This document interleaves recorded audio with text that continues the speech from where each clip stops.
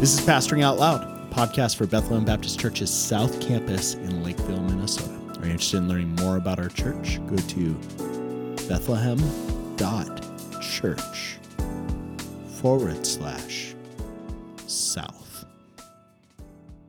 Guys, I was gone for the podcast last time. You started a series on, did you do a random question? Started a series on Truth on Fire? We did do a random question. What was it? I can't remember. Either of you remember? Stacy? You were Dave? asking us about our trips. Oh, yeah. And we heard all about Stacy's encounter in the desert with the... Oh, yeah. Watch out, Daniel. Cactus. The cactus, Beware. yep. What was Cactus. that cactus called? Chola. A chola. I love cholas. I spent Look that up on YouTube. I spent too much time that evening watching chola videos.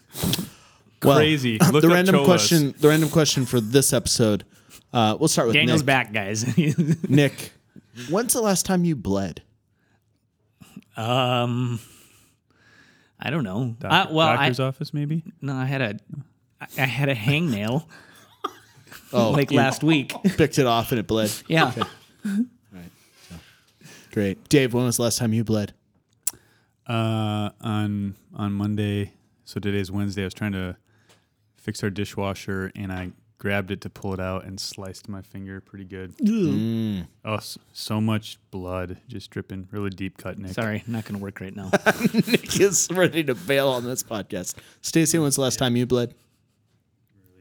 I don't know. I'm sure I cut my finger recently or something. You don't keep The track. sight of blood is not my thing. Ain't your thing. No, I don't do it. So Great.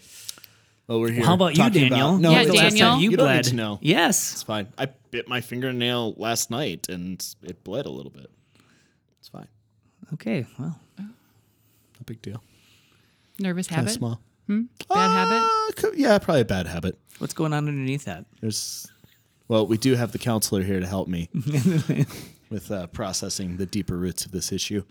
We're going to talk about biblical theology, but have we talked about biblical theology in the past on this podcast? We've talked about covenants before. We have, and I think we've talked about an episode more explicitly about biblical theology. I could be wrong, though. I just remember the covenant Why ones. are we talking about biblical theology, guys? So last week we started a series where we're just talking about some of the subjects that we are covering in Truth on Fire. Yeah. What is going on? There's like a bird in the wall or something. We're right next to a window, Daniel. It's outside. Oh, it's outside. It sounds like it's coming Sounded over like the wall. corner. There was a whistling behind you, a kind of bird chirp. It was The walls have unsettling. ears. Careful what you say. Sorry, you were saying about biblical theology. I'm just saying we're covering some of the topics that we're covering in Truth on Fire. So last week we did principles of biblical interpretation. This week, biblical theology. Well, then, take it away, Nick. Talk about biblical theology. You're leading the podcast. Well, I mean, but I'm not in Truth on Fire, so I don't know how you're putting it together or pulling it apart or All right. whatever. good. Go ahead, Nick. Great. I hand my podcasting host All right. Well, duties then I'll to you. ask you. Maybe Daniel. no. Daniel, how would you define It's biblical? backfired. How would you define biblical Wow, theology? the turntables have turned. Biblical theology is theology that comes from the Bible that, Okay. that portrays and points out the development of themes, people, places throughout the scriptures in a progressive way. Yeah. As opposed to, not opposed to, but complementary to systematic theology, Yep. which is thinking about theology in broader categories or seeking to harmonize all of what Scripture says about a particular theology. So a doctrine of salvation, a doctrine of angels, a doctrine of the Trinity, a doctrine of sin that harmonizes that and looks at all of Scripture, puts those things together. Biblical theology is instead looking Genesis to Revelation about particular things. Sure. So that I'm I'm going to take the host hat back No, from you now. no, you can't. No, sorry. So in biblical theology, you kind of hit on this a little bit. Anyone can answer. It doesn't have to be just Daniel. I'll let you off the hook. Thank you, Nick. You're welcome. But we talk about something called progressive revelation. So, Hold up. Progressive? yeah. Didn't you used to work for a place called Progressive, Dave? I did.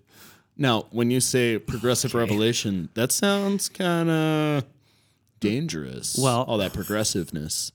Like, tell me, what is progressive revelation? I just asked that question. No, I want to know from you. Yeah, it does sound dangerous, Nick. Please answer. Okay. So good to have you back, Daniel. All right, so progressive revelation means that the Bible, the storyline unfolds progressively, right? Not in a bad sense, but little by little, right? And so there's a story that's happening.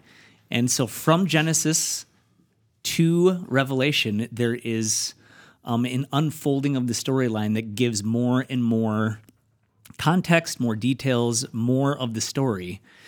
And what we believe about it is that Jesus Christ, his life, death, and resurrection is the pinnacle or the point of all of it. And so as the Bible story unfolds, biblical theology is all about showing how it's all pointing to him, his works, and the future that we have in Christ. And so we, on this side of the cross, have more of those details of that revelation than they did back, say, in Genesis. And so biblical theology shows how all of these themes and all of these characters and all of these things that God supernaturally superintended into both history and into the scriptures are pointing towards Jesus in a progressive way. Anything to add to that? That was a really good answer. Glad you did that. And fulfilled in him.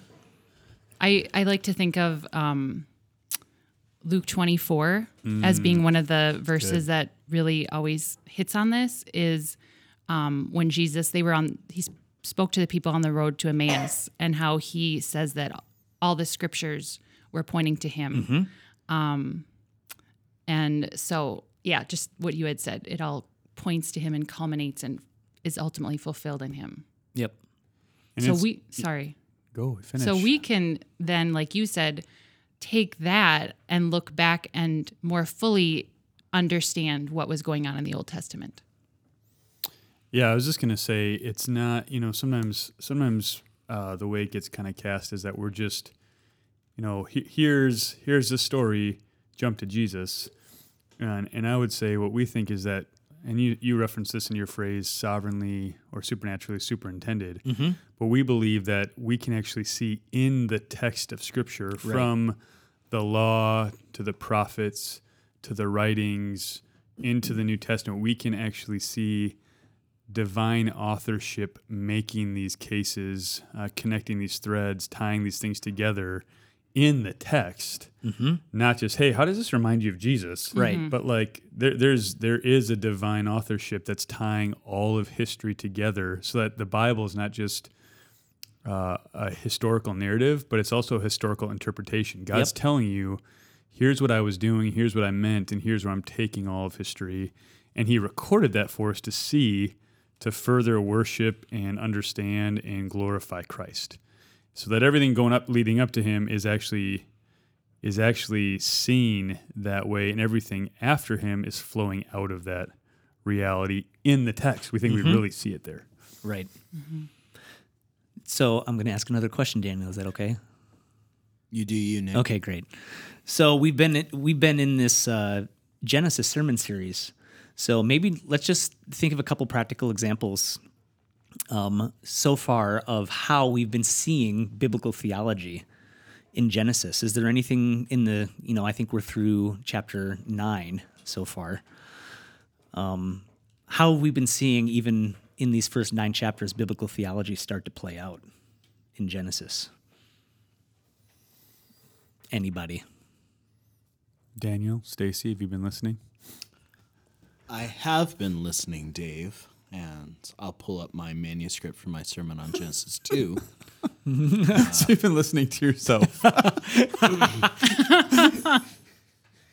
So this is one way that I portrayed Edenic language So the Garden of Eden and things surrounding that as being a type of temple that is fulfilled in Christ, or perhaps Eden as a prototype temple, So maybe we should and then talk about types. talk. What's types, or what is typology? Yeah, it's patterns in God's world that repeat. So it's intended patterns by God that a place. So a place in this case, Eden would be a type or a prototype, the first instance of a pattern that then has other types, that then has an antitype, a last instance of the a thing pattern. that they were pointing to. Yep, in the new heavens and new earth with Christ, or you'd say fulfilled in Christ, who is both the people of God, representatively, the place of God. He is the very temple, and he is God himself. Yep. So what I said there was Edenic language is used throughout the Bible. We want to see how these places, people, and events set up expectation and patterns throughout the Bible. So like the tabernacle, where you have things surrounding the tabernacle, the tent, that point towards Eden with pictures of a garden, and a cherubim, placed on all sides, facing outward to guard. Cherubim. I always enjoy how you say that word. Me too. It's fine. I'm a reader, not a talker. I'm a leave, reader. I leave the talking I don't say to it that Dave. way, but okay. Or in temple, where you have the cherubim that Thank are you. over the, crafted, protecting the Holy of Holies, and then the cherubim that are over the ark, and then trees and plants engraved all around the walls of the temple. There's the future temple in Ezekiel 40 and 48 that has many of the same pictures of cherubim and trees and other things like that, and it has like water flowing out of it to fill the earth and water it, just like Eden did in Genesis 2, forming 4 rivers. Jesus says that he is the temple in John 2, and in John 4 it's water that flows from him, and then the church in John 7, his disciples are the ones that when they believe in Jesus, water flows out of them to give life. So temple language being used for the church. And of course, in the new heavens and new earth in Revelation 21 and 22, no more temple, but a tree of life and water flowing from the throne to give life to the whole of creation. Yeah. That's biblical theology. Yeah. So why is it important to point that out?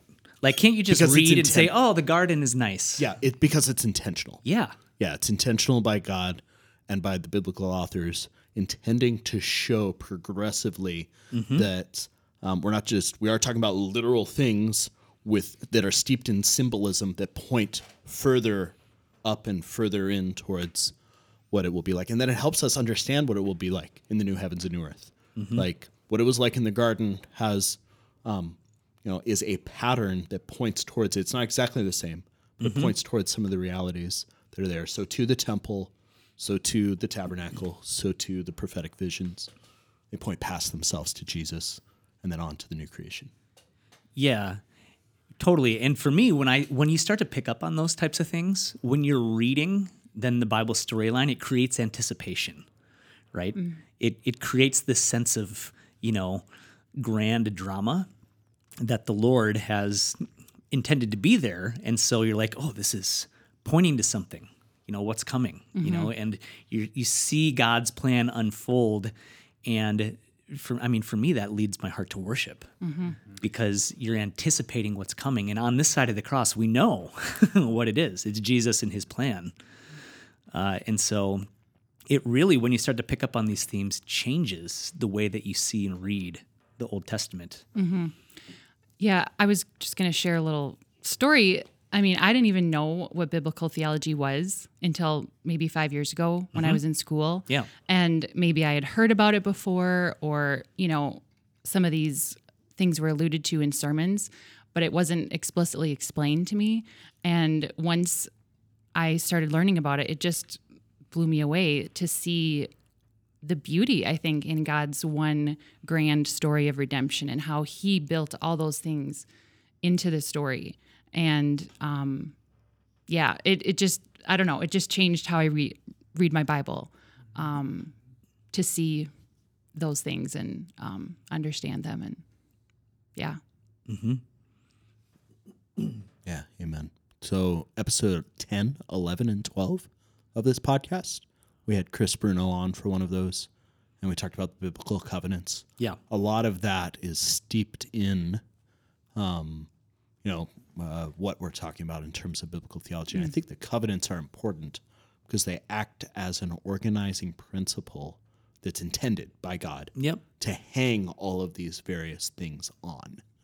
So the Adamic covenant, the covenant with Adam, that I think is actually there, even though it's not entirely explicit, or the other covenants that come later, all the way up to the new covenant, act as like, okay, we have to ask the question, where are we at in the biblical storyline? And how did the people of God receive this for them as a way to understand how it's to be received for us? Mm-hmm. And it'd be important to note, I mean, the way Nick described it, right, would place us in even a certain understanding of how we understand the biblical covenants and how we do biblical theology. So for Nick to say, we really see it as all culminating in Christ and then flowing out of Christ, would put us kind of in a place that's been labeled progressive covenantalism. Mm-hmm. That There's kind that of word, progressive. progressive. Again. He already made it not scary, so we don't have to do that again. But what you're looking at is in those covenants that Daniel just talked about, where is there continuity and where is there discontinuity? And there are spectrums of how people read the Bible that some would see high continuity. It's really all one covenant of grace, for example, would be a term. Or people see very, very strong discontinuity. Like there's really a covenant and a people in a way back here. Now there's a new covenant, new people in a new way up here. And then there's all sorts of nuances in between there. And whereas we really do see it as a developing story with some continuity and some intentional points of discontinuity, where really the promises and the people and the places, they get heightened and expanded to better things is kind of the way that we see it. And so I guess I'm answering the question, why does it matter? Yeah. Because it actually does begin to change how you view how the whole thing works and where the whole thing is headed. So I think that's significant too. Seeing the beauty for sure, seeing the intentionality, and then also seeing, where is this headed? What's God doing here? I think is a practical application. I think it has a lot of practical applications to our lives. In the counseling world, in secular therapy, there's things called narrative therapy, where you learn to tell your story and, help understand your story and process it. And I think as believers, having this understanding of where we fit into God's one grand story really makes a huge impact on our, how our little stories fit up into his one story. Yeah. That's really sweet. So, And even like in Genesis, to connect a few different things we've been saying, I really have made the case over and over again that like all of Genesis should be viewed through biblical theology. The phrase I keep using is this is really about God's people in God's place to enjoy God's presence. Mm-hmm. And I've said that intentionally over and over again so that I can keep connecting it to the new covenant and showing that it's really there in such a way that I don't know what's going on. There's always looks that happen across the table. Daniel's just typing away over there. Oh, there's always those natural connections. Because I think I would say that's what, to Stacy's point, that's what this whole thing is about. God pursuing his people, giving them a place where they can enjoy his presence. Mm-hmm. I think you could make the case so the whole Bible's about. That's like what God's doing from eternity past into eternity future. And so it does help us situate ourselves in what's happening. Where are we? And it's a beautiful thing then to see God's pursuing me that I might enjoy him forever. And that's what biblical theology does. It sounds like In a more full-orbed way than if you didn't have biblical theology. it sounds like you're pulling out a bit of gasoline and you're setting that truth on fire. I hope so. That's good. You're the host, Nick. So it's time to wrap this up. Yes. Crash landing. That's okay. Thanks, guys.